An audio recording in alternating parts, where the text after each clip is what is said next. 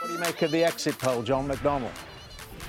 Well, if the seat tally comes out that way, it's going to be extremely disappointing. Of course it is. Yes.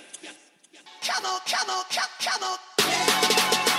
Well, spoiler alert, it held. Hi, everybody.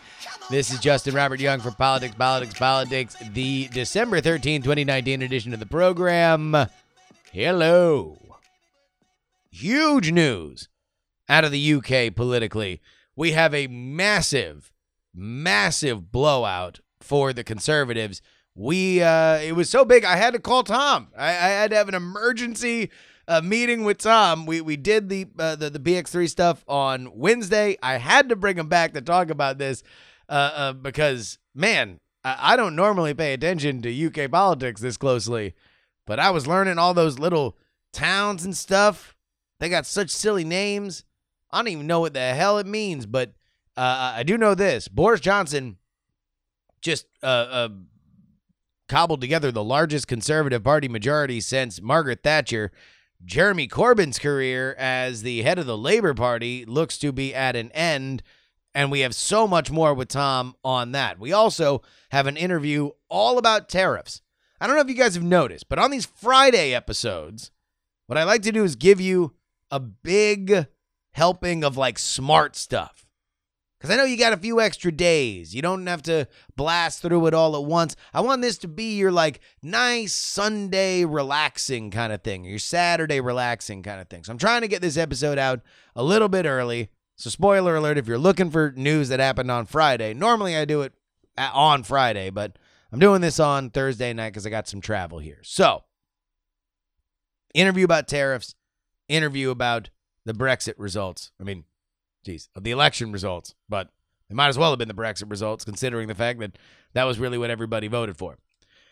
In the meantime, I was hoping that by the time that I recorded this, I would be able to have the official sound of the Judiciary Committee approving the articles of impeachment, but oh my good God, they are still droning on.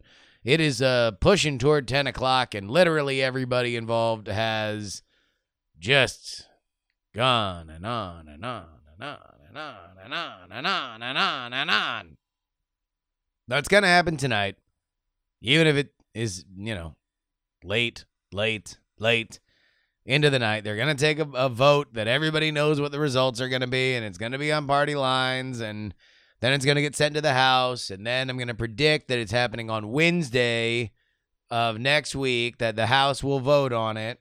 Right, and I'm predicting at this point, according to current reporting, that about 6 Democrats will not vote for it, which, by the way, would be 4 more than the 2 that didn't vote for it initially, and the only other House-wide vote that was taken on this.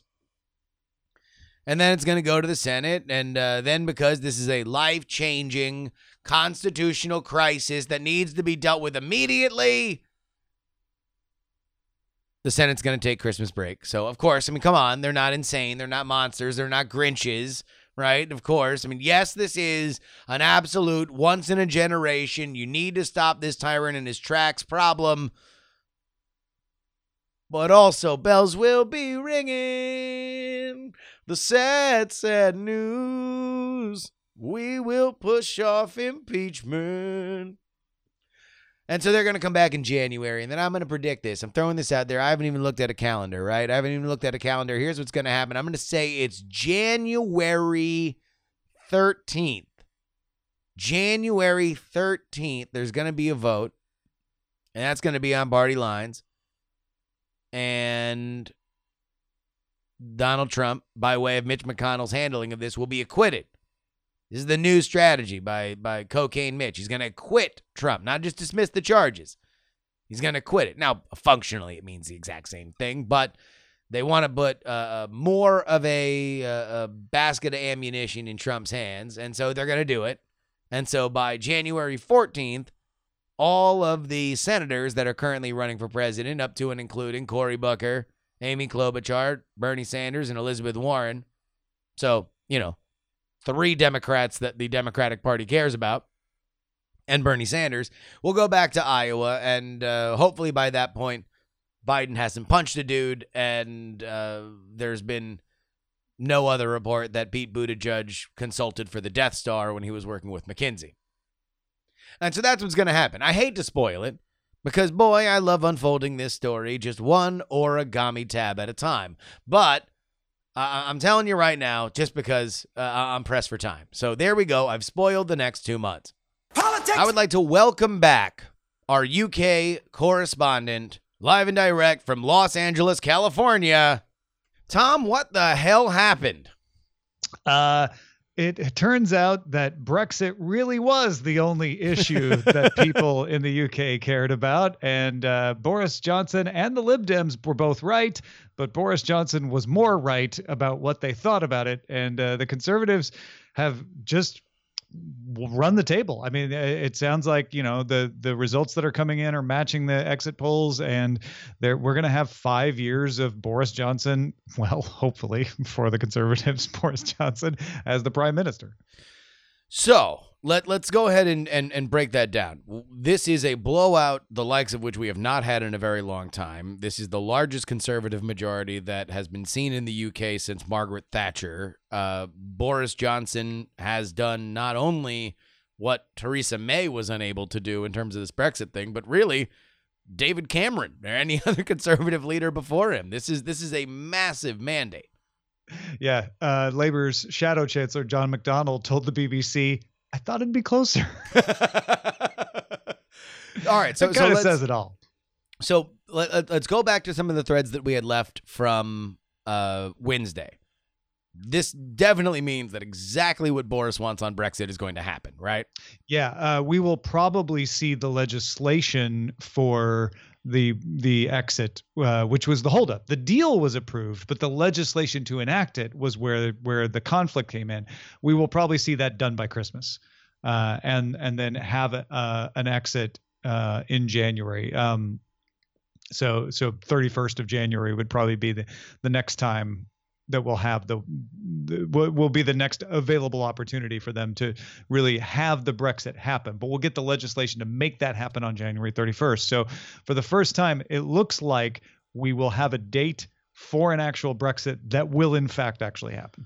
But then beyond that, this seems to be like a gigantic weapon also for the negotiations that we were talking about on Wednesday that are definitely going to be a lot stickier. But if he's got an 80-seat cushion, that leaves a lot of room.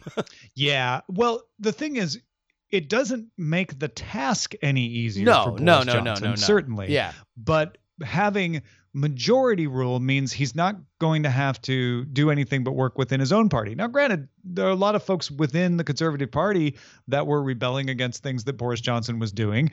But I think now that they've got a majority, he won't have to try so hard to, wave the flag of a hard exit. And the Conservatives can all kind of just fall in line behind him easier. And so you'll probably see some folks welcomed back into the fold. That's already happened to a large extent. And it takes the pressure off because they know we have 5 years in rule. We're not going to have to go have an election. Now, I say that anything's possible. You could have strife within the Conservative Party over the trade deal, but the trade deal is the next thing. And you've got a couple years to do that as well.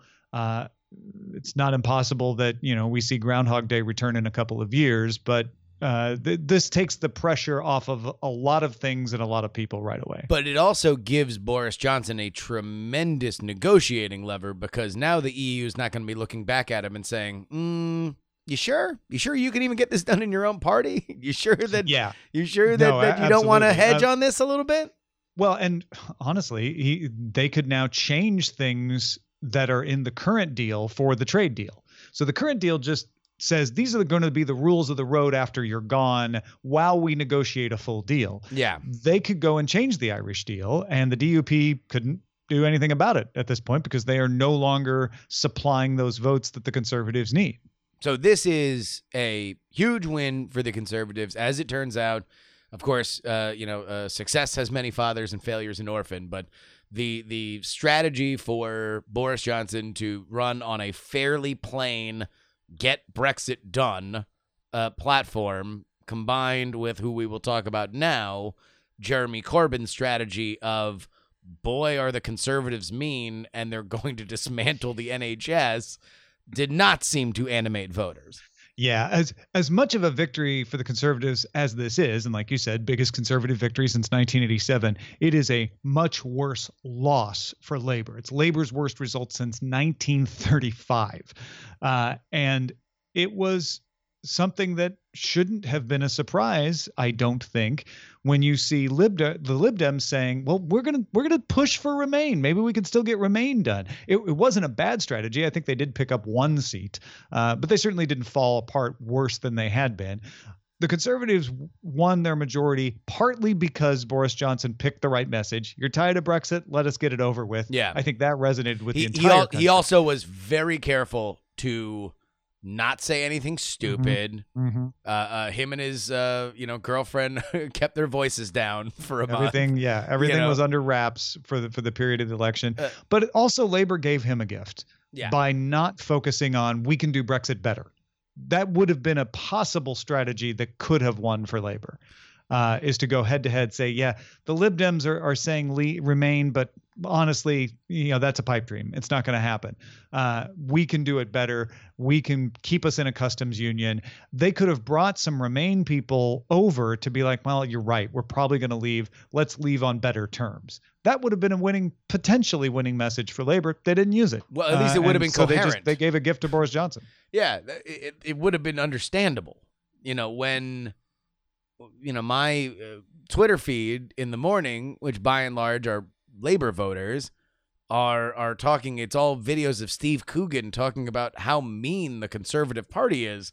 That doesn't win an election. The other guys are mean, doesn't win, especially when you're dealing with something as consequential as Brexit. And certainly the downside to Labor having taken that strategy would have been, well, these folks have a deal. You're wanting to change the deal again. But that would have brought some people over to like, yes, I want it done, but I want it done right, who are probably voting Conservative because they just want it done. And I'm talking specifically about those folks in the Midlands and Wales. And that's, the biggest problem here in my mind is that following this Brexit negotiation stuff, all of the action was within the Conservative Party. It was the Conservative Party that couldn't get their ducks in a row under Theresa May. It was the Conservative Party that was shuffling their leadership. It was the Conservative Party that had selected Boris Johnson. It was the Conservative Party that had its own members leaving because they didn't like the deal that Boris Johnson had, and they were going to afraid that it was going to be rammed through. The Labor Party, from an outsider's perspective, which on one hand, what the hell do I know? On the other hand, at least I know enough that I can pick up broad strokes of what the strategies are. The Labor Party seemed to be, some of us are for it. Some of us are against it. We'll figure it out. And I don't think we'll figure it out was a compelling message. I think one of the telling results is Blythe Valley, which has never had anything but a Labor MP. It was created in 1950, so it's not one of those constituencies that's been around forever. But Conservatives took it. They took a constituency that Labor should always just count as safe. That's telling right there. You're not going to win, and you're not going to stay in charge of your party, furthermore, if you can't keep seats like that. Is this the death knell of the Jeremy Corbyn leadership of Labor? Yes. No matter, you're not going to hear anybody say that yet. I think the closest was John McDonnell, again, the shadow chancellor for Labor, telling Andrew Neil at the BBC that decisions will be made about the party leader's future when the actual results are in. Yeah. But I think that's pretty fair to say he's done. There's no way that the party is going to continue to have faith in him when he has led it to its worst results since 1935. And I think just in general, they need a fresh coat of paint. Like, this is a different world.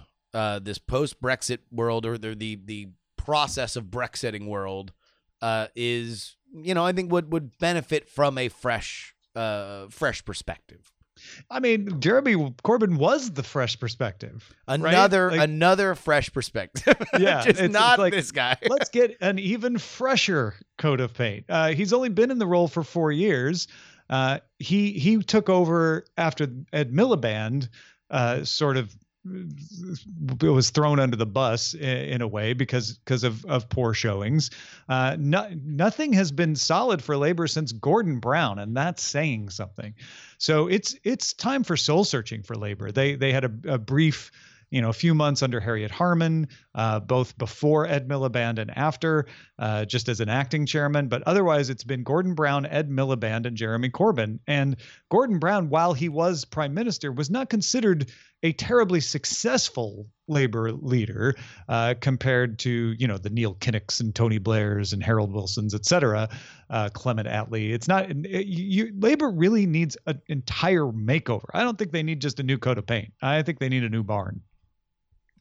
So the other big winner, if there is another big winner, is the Scottish National Party. They gained a ton of seats. You had previewed this on Wednesday, but it seems like we are headed to another Scottish independence referendum. Oh, yeah, because the only place that it seems like the Conservatives lost seats were in Scotland to the SNP. And that's going to happen. There is going to be another referendum on Scottish independence, and it is not going to be as clearly remain in the UK as it had been. Now, I don't think it's a lock, as I do with Jeremy Corbyn leaving the Labour Party leadership. I don't think it's a lock that Scotland leaves. A lot can happen between the time they are elected now and the time they actually get on the ballot, make it happen, get it past the Queen, all of the things that happen to have to happen to set it up. It's not going to happen right away. And by then, so many other conditions will have changed. And whether the Conservatives can persuade Scotland that they're better inside the UK is something that Boris Johnson will have to pay attention to.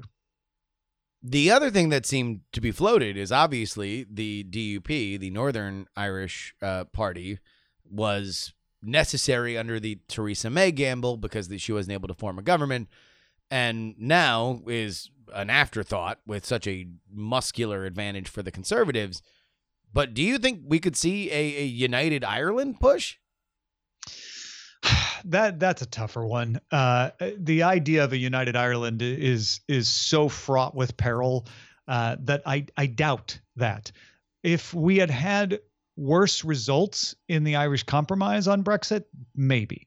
And I wouldn't put off the idea that any future trade pact might show some weaknesses, or this weird drawing the border down the Irish Sea might show some weaknesses. But right now, from what I can tell, and I don't pretend to speak for the Irish, but it seems like people in Ireland don't want anything that's going to make things worse. The way things are working right now is pretty good. You can just drive into Northern Ireland when you need to, and you don't have to show a passport. And if that's going to stay the same, I don't think you see a big sea change. I'm not seeing how the DUP is doing in Northern Ireland right now, so that'll be interesting to tell. My instinct says, Justin, that we're not going to see conditions change in Northern Ireland that much, but what do I know? Well, and the other thing is, compared to the last Scottish independence question, Boris Johnson is going to have a new trade deal that he can carve out specifically to make the Scottish happy, right? Yes. Like that is an advantage that David Cameron did not have when it's like, well, I don't know. We'll go to Brussels and we'll don't worry, things will be cool. We'll just make it cool in Brussels. But now this is going to fully rest on the desk of Boris Johnson. That'll be a big question, is if he can pull off the reverse magic, right? He pulled off the magic of saying, let me get a deal. Let me get a better deal with the EU. And it's arguably a worse deal from a lot of perspectives, but he got a deal that played better, right? And so he was able to assuage problems within his own party to a certain extent, and with his coalition partners. Now he's got a stronger hand to run the government, but he will have to assuage the SNP, and he did it with the DUP barely. Let's see what he can do with a arguably much stronger party and a much stronger point of view, but with more tools in his toolbox. Well, and we're going to be at the dawning of new trade deals. That's the tools I'm talking about. Yeah, that's the big advantage is he was able to do what he did with the EU and with the DUP with, when he pulled his pockets inside out, moths flew. Yeah. Now he actually has stuff he can work with. So a very surprising result. I would expect to see a lot of debate in the next couple of years over trade deals that treat Scotland differently than the rest of the UK. And is that fair? Is that workable, et cetera? Probably not on the scale of Northern Ireland, of course, because we're not dealing with a occupied part of a country from the other country's point of view. But there could be some deals where Scotland, he throws a lot of perks Scotland's way that make them feel like they're part of the EU. Although I don't know how much he can do. I don't know how much latitude he has to provide them exceptions, but you're certainly going to try. You're right. All right, Tom, just one last question here. Scale of 1 to 10. How surprised were you by the results? It's 2. No, come on. You did not come on here on Wednesday and say this is going to be an absolute blowout. No, I guess I'm surprised with the scale. You're right. If you're talking about the scale of it, I'd say 7. But I'm not surprised that the Conservatives won. No. I'm not even surprised that they got a majority. I thought that was a pretty decent possibility, and I'm not surprised that Labour imploded. But you're right. The scale of this is surprising to me. It is a much stronger victory than I expected for the Conservatives, and a much worse showing for Labour than I expected. I don't think anybody, at least that I spoke to, thought that when I woke up this morning I'd be seeing Steve Coogan videos, and when I am wrapping up during happy hour here on the West Coast, I'm seeing photoshops of Boris Johnson with Margaret Thatcher's haircut. Yeah. The telling detail for me was when that alert showed up on my phone, like, oh, the polls have closed, right? And then 5 minutes later, I got the next alert. I'm like, okay, here's the early indicator. And it was Conservatives win. That's what I was surprised at. I'm like, wow, that must be big if they already know. Because usually it's like, well, Conservatives trending well, or it looks like we might see a Conservative. No, it was like, boom, we knew immediately. Well, I mean, you have to have a lot of people saying they voted for Conservative on an exit poll for that to be so definitive. We were wrapping up, and I was like, well, look, the exit poll I'm seeing here from Sky News is plus 80. And you were like, wait, like 80? 80, the majority? Yeah. like, or 80, like how on earth?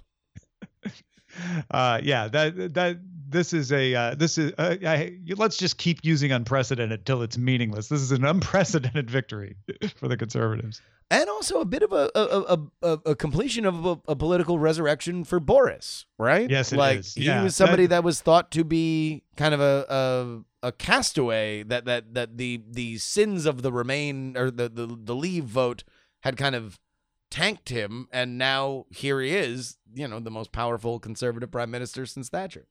And he will have to now prove that he can govern in a non-crisis situation. Yeah. That's going to be the challenge for Boris Johnson after 5 years, if he wants to remain prime minister, is can I prove that I can do it over the long haul, not just wade in with the bluff and bluster to face all my enemies down. He's shown he can do that for sure. All right. Tom, at Ace Detect on Twitter. Is there anything else we want to get out there? I know you restarted the Daily Tech News Show newsletter, right? Well, I'm thinking about it. Yeah. I haven't quite done it. I sent out a test. But if you want to take part in my beta tests for a possible 2020 relaunch of the Daily Tech News Show newsletter, go to freetechnewsletter.com. Look at that. All right. Thank you, Tom. You bet. Politics. A reminder, if you want to support this podcast that is going on the road in 2020, we're doing Iowa for sure. We're doing Nevada for sure. We're doing California for sure. We're doing Florida for sure. But if you want me to hit New Hampshire, you want me to hit South Carolina, please head on over to TakePoliticsSeriously.com. That's where you can support this show. Kick in whatever you want, whatever you feel. Also, if you just want to give me money directly, you can do that too. PayPal.me/Justin R. Young. Also, you can just sign up for my free political newsletter. That's at freepoliticalnewsletter.com. All right, let's go ahead and get into our big brain interview about tariffs. Politics. I am very pleased to welcome our next guest. He is a professor at the University of Chicago in political science and economics. His name is Robert Gulotty, and his new book is Narrowing the Channel, The Politics of Regulatory Protection and International Trade. I know it's a weighty issue, but here's what we're going to try to get out of him. We're going to try to get a primer on tariffs. We're going to find out all about the American history of these tariffs, and if we're lucky, we're going to see if we can get a few predictions about this China trade deal, which, again, yesterday was hinted at by the President of the United States of America. We have some very educated guesses. I'm hoping. I have some educated guesses. We'll see if he does. Well, let's ask him right now. Robert, welcome to the show. Appreciate you having me. All right. So your specialty is on tariffs, and I really want to get into kind of how they work structurally. So let's start there. What is a tariff? A tariff is a tax. Essentially, it can be a percentage tax or a fixed tax on international trade. So if you want to sell a good in another country, you have to pay a tax in order to get that good into that other market. And these are used by governments these are used by governments to either restrict the level of trade or to raise revenue, or to change the composition of trade away from some products and toward others. Now, where did this originate? Like, where's the beginning of the tariff system? So it turns out back in the day, it was much harder for kings and local lords or whoever who was in charge of any society to figure out how much money people had hidden in their house or how much money their land was worth. And so things like income taxes or land taxes weren't the way that most governments survived. Instead, what they would do is they would park right outside on the road, and they would charge everyone a tax to get into the town or out of the town. So the idea of a tariff, which is essentially a border tax, has been around for as long as we've had cities and communities, because it's much easier to tax something where you can put at a bottleneck rather than having to figure out what's in each person's house and hidden in under each person's bed or something like that. Sure. So tariffs have been around for forever, and for the longest time they were just considered a revenue device, a way of raising funds for fighting wars or paying for the veterans of those wars. So this seems to be something that comes far more to the fore as international trade becomes more of an economic driver. Would that be correct, or do we have a lot of internation tariffs? Yeah, so one of the big accomplishments of the U.S. Constitution was to make it so the federal government banned the use of tariffs between the states. But before that, it would cost money to get goods from New York to New Hampshire. So, yeah, turns out that international trade and domestic trade used to be restricted by similar policy instruments. Nowadays, because most countries realize that there are huge economic benefits for having unified markets within their country, they only have barriers outside of their country. And so, yeah, international trade is now where you see tariffs. But even as little as 50 years ago, many societies would have internal taxes. And Canada today still has internal taxes. One of the big wins from the new NAFTA, the U.S.-Mexico Canada agreement, USMCA, is the elimination of a few more tariffs that still existed within Canada for shipping goods from one province to the others. So in America, are international tariffs, are they there with us from the very beginning? Are we putting taxes on stuff coming in and out, or does that balloon as more international trade becomes bigger business? The United States has always been a trading country. I mean, from the very beginning, the U.S. colonies were designed to trade with England or with the other European powers. We made, for example, potash, which is basically an input for agriculture. We made cotton, as part of the triangular slave trade. We've always been engaged in international trade in this country, and we've always had tariffs on that trade. And in fact, for most of the U.S. development, we had fairly high tariffs on manufactured goods that would be produced, let's say, in the northern parts of the country, but we'd have relatively low barriers on trade with our colonial partner, England. Now, over the course, when we freed ourselves from England, it was basically the American Revolution at the very beginning was a fight over taxes, right? Yeah. It was a fight over the taxes on foreign tea. I mean, that tea wasn't being made in the United States. And so, it's always been a part of the U.S. experience, and it was for most of America's history the number one source of revenue besides selling land. So it was the way that the federal government funded itself for the most part until we invented an income tax.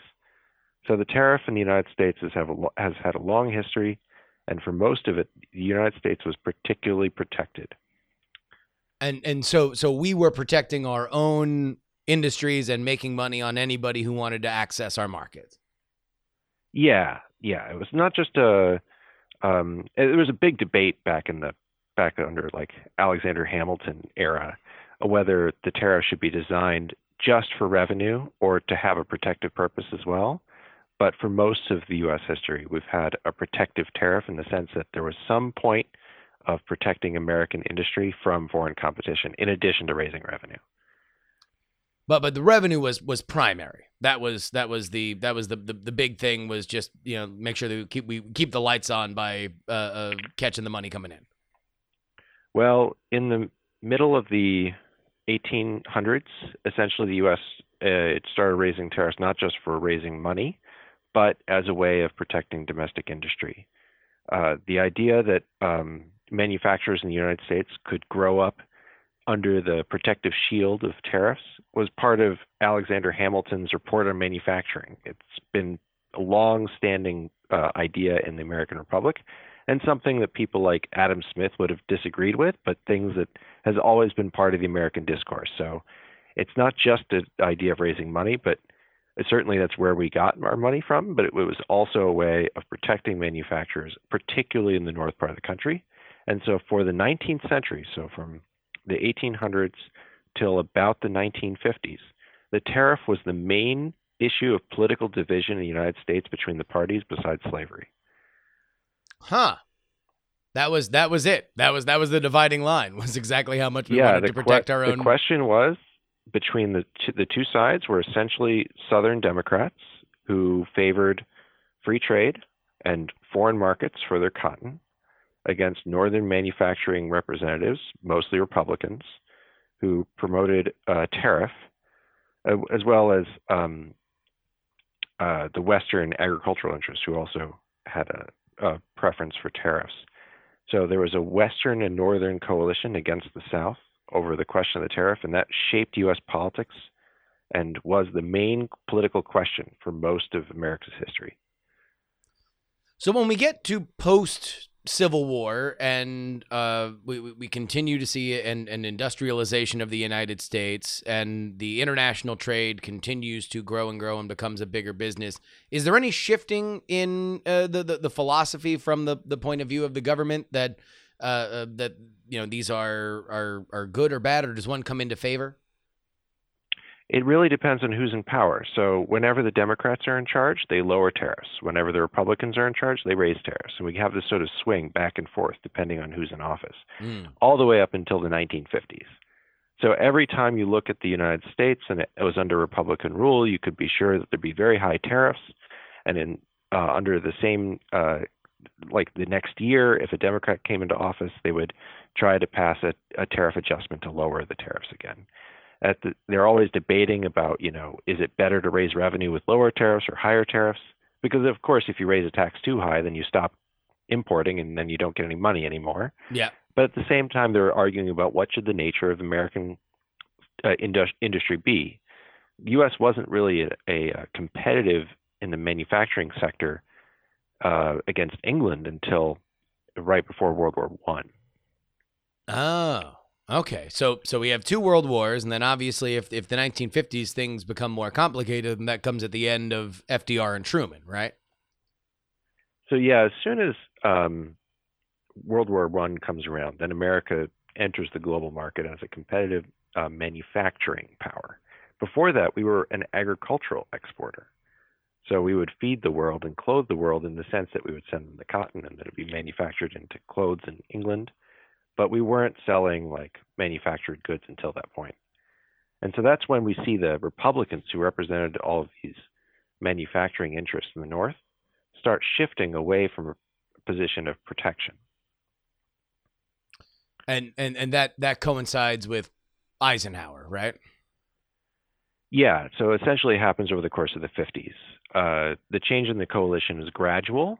The Republicans continued a relatively protectionist position through that time, but then they changed their platform in 1958. And that is for lower tariffs, which would mean more free trade. At the time, the argument was essentially that we could have negotiations for lowering tariffs at home and abroad at the same time. And it was seen not just as an opportunity for free trade, but as a way of promoting the interests of Europe and defending it against communism. So the Republican shift away.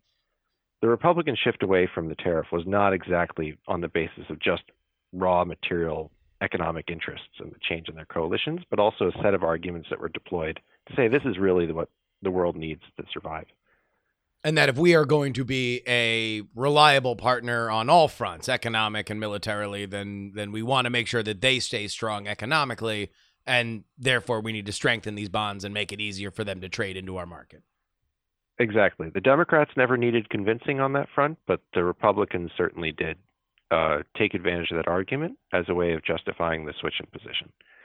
And so that comes with the rise of the post-World War II Red Scare and the battle for the globe, right? And a creation of a set of institutions which enabled the U.S. to govern global trade under a set of rules as opposed to being just what countries unilaterally decide. And what were those institutions? So the most important of them was the General Agreements on Tariffs and Trade, the GATT, which has become the World Trade Organization. And it was founded in 1947 as a way to make it so that governments could essentially back down from mutual protectionism. Essentially, during the 30s, the West and most of the European powers and the big trading powers in the world started raising tariffs against one another. It's sort of like a giant trade war. And this shut off global trade. The people who were in power in the 1940s saw it, such as FDR, argued that this mutual destructive protectionism, these trade wars that existed in the 1930s, exacerbated the political tensions that eventually created the war. And so they thought, as a way to avoid that war, we needed a way of peacefully negotiating lower tariffs, improving commerce between nations, which they believed would improve relations, but also just having a set of institutions where countries could fight without guns and bullets. And so they created this set of rules that would promote global peace and prosperity, they believed, improve global trading relations, and be an alternative to the old systems that countries had for governing global trade. Prior to that, like England would have its colonial sphere, they would trade within that colonial sphere. The U.S. would have its sphere, and those countries raised tariffs to everyone outside of it. And they saw that as exacerbating tension, so we wanted one system for all countries that would allow us to negotiate and eventually lower tariffs. So past or through the 50s, 60s, and 70s, you start to see some technological advancements, obviously, air travel and air trade being among them. What does that do to kind of just global trade in general and then the tariff question specifically? So global trade has improved in bursts, essentially. There was a huge improvement when we were able to have telegraphs and be able to make orders, which happened in the 19th century. In the 20th century, we saw another boom of global trade after the war ended because we weren't fighting each other and we were all growing a great deal in the 1950s. And the invention of things like airplanes and improvements in eventually cargo containerization, which happened later in the 20th century, massively improved the efficiency of global trade and reduced the costs associated with it. But biggest changes were ability to communicate, allowing you to plan. Because if you think about it, shipping is you're putting your good on a boat. It's going to leave for a while, and you're not going to get paid for it right away. You don't know whether it's going to arrive. You don't know whether it did arrive. And so, like, communication is key when it comes to international trade, and that's definitely improved the ability for countries to trade with one another. Wow. Okay, that's fascinating. So really, it's like telegraph, telephone, internet are just massive in terms of making sure that everybody can place an order, track an order, and pay for the order. Yep. And so that, along with the backing down from these tariff restrictions, means that global trade takes off. It's absolutely right, particularly with the U.S. as the center of a trading relation. So the U.S. is a huge market. Trade is not the largest share of our market the way it is for other countries, but it's still about 20%. It becomes something like 20% of our GDP, and that's a real opportunity to grow. And a lot of growth and innovation comes from the ability to be engaged in global markets. All right, so that brings us to more of our modern era and some of the modern kind of deals that people would be aware of. Among the ones that are obviously on the tip of everybody's tongue this week, because there is a new version of it, is something like NAFTA. How do these big multi-country trade agreements work in terms of standardizing tariffs? Okay, so the United States actually has been planning an agreement with Canada since the 30s. We've been wanting to have a trade agreement with right, we're getting right around to it. I swear, man. We're gonna, next week we're gonna do it, man. Yeah. So why did it take 50 years? Well, so the U.S. And Canada and Mexico were eventually part of the World Trade Organization and General Agreements on Tariffs and Trade, and that's where most of their negotiations happened until the 80s. In the 1980s, the U.S. saw an opportunity to basically strike this deal that we've been waiting for forever to strike with Canada. And the big question was, how would this affect the auto industry associated with the joint supply chain for North America? We saw that there's this huge opportunity to take advantage of the labor costs in Mexico. Also the costs in Canada were relatively low to the United States for various reasons. And so auto companies were really pushing for a deal to be struck where America could get more exclusive access to these countries. So we signed something called the Preferential Trade Agreement. Now, preferential trade agreements are different than the kind of trade agreements that were developed in the GATT-WTO in the sense that the GATT-WTO deals were available to everybody who's in the organization. So if you remember the WTO or you remember the GATT, if any country lowered their tariff, every other country would be able to get access to that rate. It's called the most favored nation rate. In a preferential deal, like the one that we would negotiate with Canada and then Mexico and then create NAFTA in the 90s, only the members of the agreement would be able to get access to that tariff rate. There would be no tariffs between the countries that were participating, but you could maintain whatever tariffs you want to anybody outside. Now, the weird thing about that is while we have harmonization down to zero, actually, on tariffs among the members, the external tariffs are different. So Mexico will have a different tariff to Japan than the United States will have to Japan. This creates weird incentives. You could you could send a good to Mexico and then try to ship it to the United States. And so the creation of the preferential trade agreement also has to introduce all sorts of regulations for the shipment of goods that will satisfy these low tariff rates. They're called rules of origin requirements. It essentially says goods that are going to get this low tariff that we're going to negotiate between the U.S., Canada, and Mexico have to be produced in one of those countries in order to get access. The rules of origin requirement was designed to exclude, in particular, Japanese auto companies that would be able to use their parts networks from Japan, ship the products to Mexico to be assembled, and then shipped right into the United States for competition with the big three. So a lot of what NAFTA was setting up the rules to prevent that sort of thing from happening and to encourage trade to happen only within the three countries that were at issue. Which, if you look at the future from that point of the big three automakers and, the relative continued success of the Japanese automakers, it doesn't seem to have done the job that it wanted to do. Well, it's definitely true that the Japanese companies continued to enter the American market, started producing in the United States, so they're not exposed to the tariff at all, right? So if you produce the Honda in South Carolina, then you don't need to pay the tariff at all. And that was part of the incentive structure that was created with these high tariffs against Japan, is that it just encouraged them to do investments in the United States, hire American workers, which we liked, and also sell lots of cars, which we liked. Now, this wasn't good for the big three. That's true. But the question is whether the big three would be any better off today if they weren't able to take advantage of this cheap labor in Mexico. It's not clear they would even exist if not for the existence of a unified market in North America.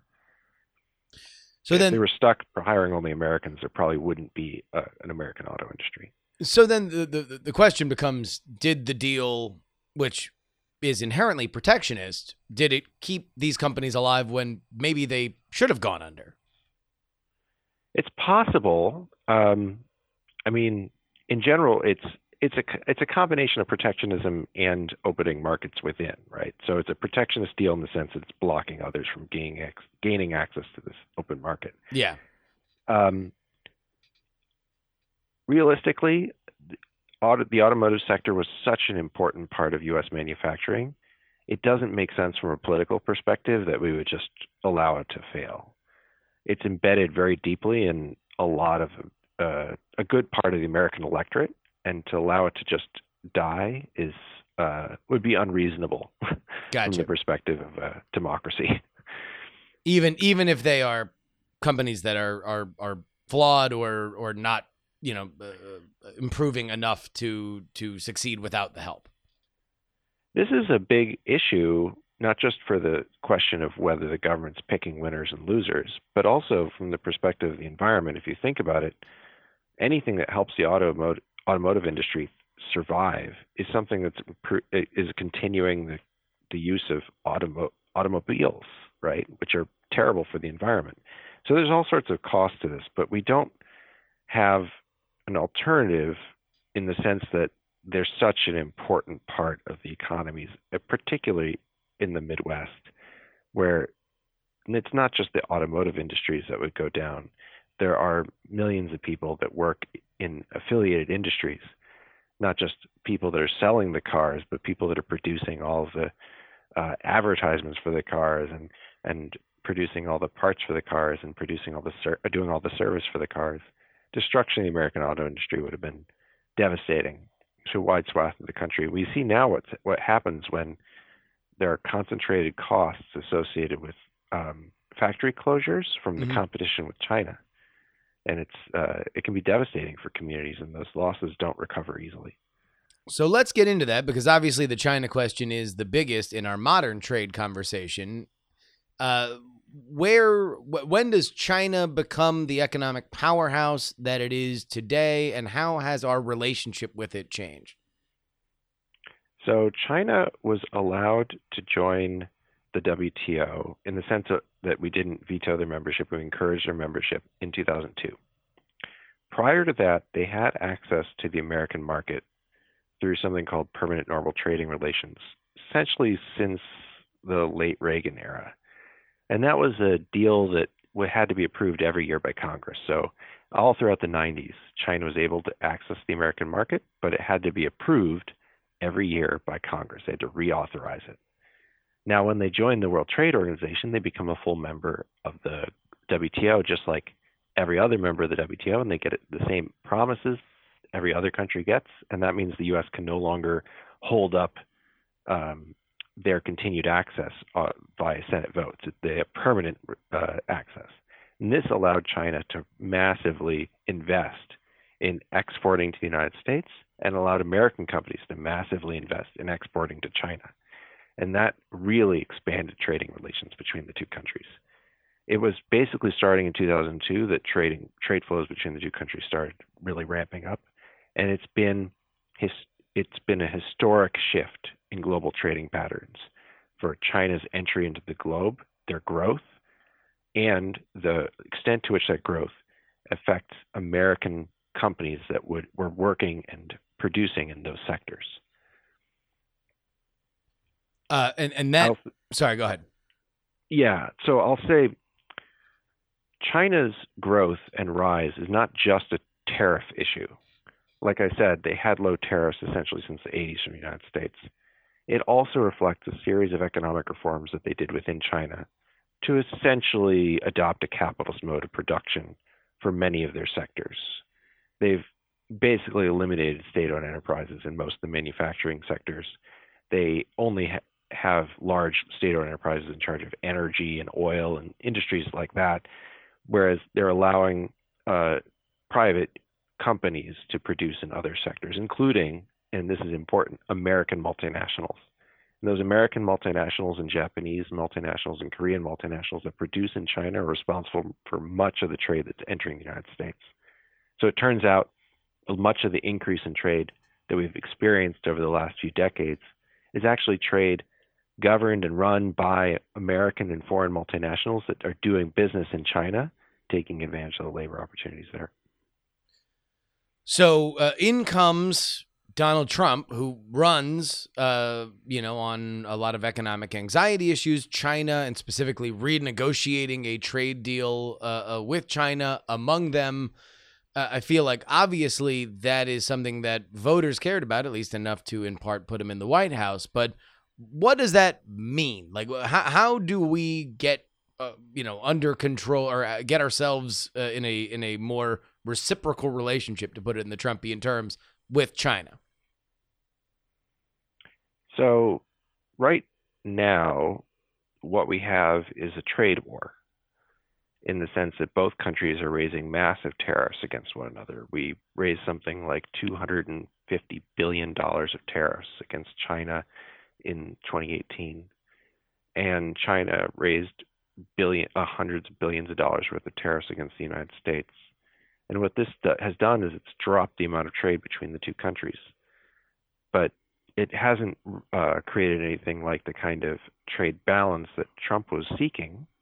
Although if we completely cut off trade to zero between the two countries, I suppose it would be balanced. Yes. And part of the reason that it hasn't reached balance is because the problem of trade is that you can't just unilaterally decide that we're going to do all the exports and we're not going to import anything. The other country can respond with its own tariffs and its own policies. So it's not clear that, like, just unilaterally we can decide what to trade with China. His hope is that by putting a lot of pain on China, their government will crumble and decide that it's going to have to change its policies domestically and reorient the amount of exports they do to the United States. It's not clear that's going to work, but that did work against Japan in the 1980s. So it's possible that the lesson that Trump drew from that period was that with enough pressure and enough time and patience, eventually there will be a deal such that the trade flows are reequilibrated. And so the idea is that we would send at least closer to the same amount of stuff to them that they send to us. The goal there is, from the perspective of the Trump administration, is to create more of a trade balance in terms of goods flows. Right now we have a balance if you think about both goods and services. But from the perspective of manufactured goods, we import much more than we export to China. And they hope that they could change that fact by encouraging the Chinese state to, for example, buy more U.S. agricultural products. But there's something a little bit strange about the entire enterprise. So there's a kind of a conflict of interests here. To some degree, Trump was arguing that Chinese manufacturing was devastating to the communities in the United States that had to compete with that manufacturing. And that's probably true. It was devastating to those communities. But if the goal is to create a trade balance, it's not necessarily the case that those are the communities that are going to be doing all the exporting to those countries. In fact, the exports tend to come from the coasts. So it's not clear that the communities that he was appealing to are going to be the beneficiaries of any improvement in the trading relations between the two countries. One way to think about that is, in addition, one of the asks of China is that they change their intellectual property provisions. Yeah. While that's really great for intellectual property innovators, people that are coming up with the new technologies, those communities aren't the people that were producing those new technologies. Like, you can improve China's openness to American Hollywood movies too. Like right now, they're only allowed to sell a certain number of American Hollywood blockbusters. But is enriching people in LA really what he campaigned on? So it's not obvious to me that the kinds of things that we would actually be able to extract from China in the sense of making concessions are the kinds of things that he was campaigning on, or the kinds of things that benefit the communities that were exposed to import competition from China. And so those would be Midwest and, Iowa, Michigan, Wisconsin, that kind of stuff. Right. So, I mean, it's not that those countries don't export at all, but the idea that the problem that they were facing was barriers in China is just not right. In fact, those are the very places that were exporting to China through soybean exports, through airplanes or agricultural equipment, medical equipment. Those are all big exports to the United States to places like China, and they weren't facing that high barriers in that country. So, it's not obvious that the kinds of things that we're going to be able to extract were the kinds of things that we need. The kinds of things we can extract are access to American financial companies, or for, again, technology sector companies. But they weren't exactly hurting, and they're not the people that were having to compete with Chinese products in the United States. And so that is the right now, the battle is a raising of tariffs to the point where someone's going to say uncle, right? And then the deal would be, at least from the United States perspective, that the Chinese state agrees to buy more stuff from us, that we get guarantees from them, as well as, like you mentioned before, more access to their movie markets and more protections when it comes to intellectual property.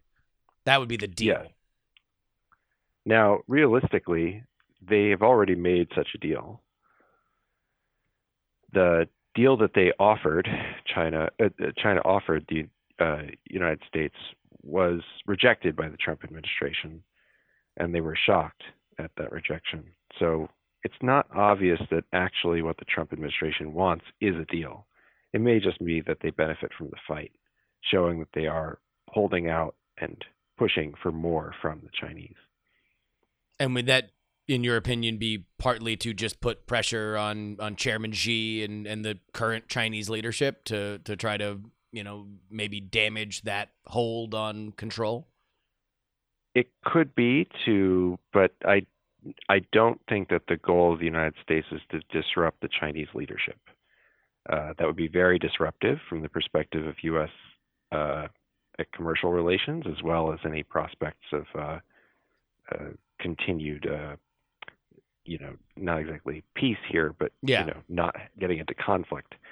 I rather think that this is more of an electoral strategy to say, look, I care for you, the forgotten, silent working man of the United States, and I'm fighting the people that displaced you every day. And if you were to cut a deal, they would have to evaluate whether that deal actually helps them or not. But if he says, no, I'm just continuing to fight because I'm going to get something better, then he can hold out that as a benefit of reelecting him.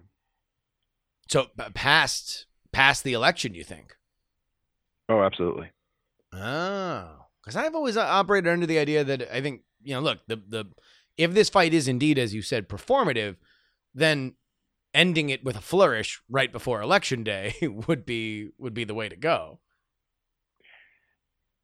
While that would make sense to some degree, I think it would make sense you get this huge economic boom, basically, that would happen immediately. The stock market would reward him greatly for ending the trade war. But it may be that that's not it depends on the calculations that he wants to make. If I were him, I would end it yesterday, because I think the longer you end it, the more you will benefit from the perspective of the economic growth that will be generated by ending it. But if your goal is the symbolic victory, you could do it right beforehand. If your goal is to show a very small subset of the American people that you're going to continue fighting for them, maybe you wait till after the election. Yeah, it's an interesting question, because I I do think that the advantage of any incumbent president, beyond Trump, is that you get to do president stuff. And I don't know if there's anything more president stuffy, which is a technical term, than signing a gigantic trade deal with China, at least in 2019 and 2020. I mean, he can't sign a deal, right? Yeah. Because the Constitution guarantees the right to taxation to the Congress. But what he can do is withdraw the tariffs that he has imposed. Sure. Any sort of substantial trade deal would require ratification or at least approval by the U.S. legislatures. And there's just no way that they would do that for him. So although they did, you had Nancy Pelosi minutes after talking about the articles of impeachment saying how good the new NAFTA is. Absolutely. And that's pretty amazing that they were willing to give up the provisions that they were willing to give up to get them to do that.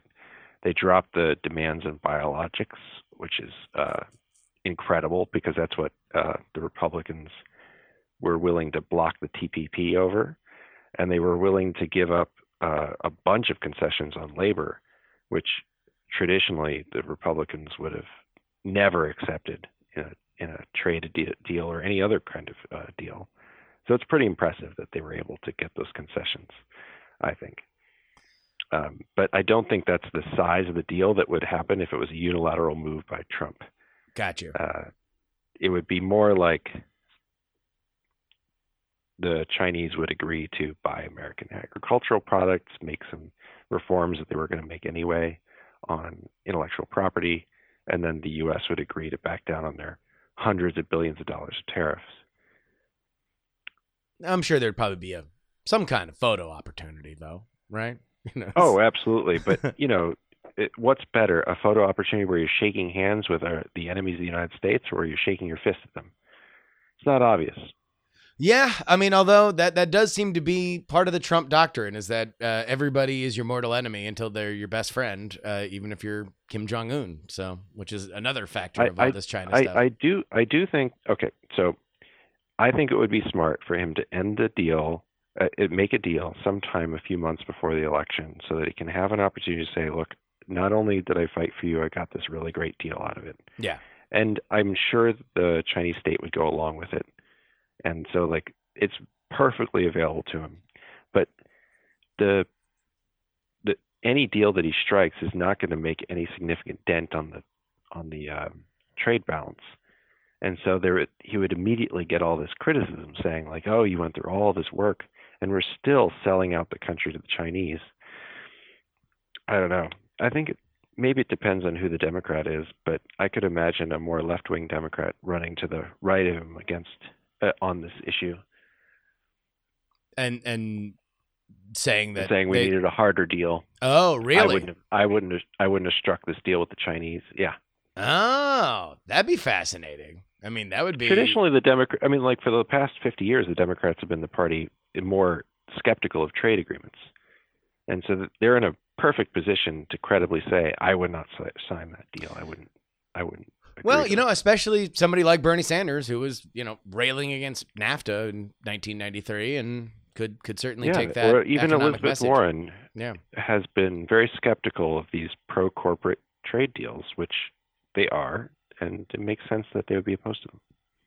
Well, my guest has been Robert Gulotty. Your new book is Narrowing the Channel, The Politics of Regulatory Protection in International Trade, which you can pre-order now. And, of course, you are an assistant professor of political science at the University of Chicago. Thank you so much for joining us. You're welcome. Politics! And that will wrap it up for us today. I want to thank our guests, Tom Merritt and Robert Gulotty. I love that tariff interview, man. I love doing these interviews. I hope you guys like them because I love talking to these professors. Know a lot of stuff. I love the context. I just love the history. I don't know. Just feel smarter. I just don't feel like I'm kind of whipping in the wind like a flag during a very, very stiff breeze. That's what it feels like on Twitter, just getting pulled and pushed, and an expert says a thing, then another expert says another thing. I think it's just good to know some of this stuff. Anyhow, I'd like to thank our Titanic $10 tier. Squid's Mixtape, Jamie, Ryan, Adam, Jonathan, D-Laser, Andy, Paul, Mike, and Brad. If you want to join their ranks, head on over to takepoliticsseriously.com. All right. That wraps it up for us. Folks, if you want to email me, theyoungamerican@gmail.com.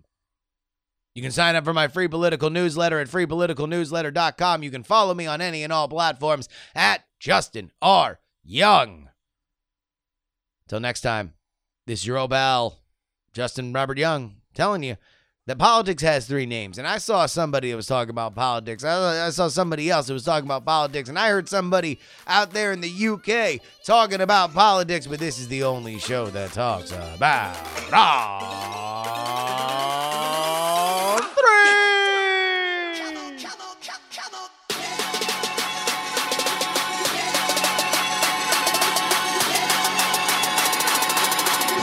Come on, come on, come on.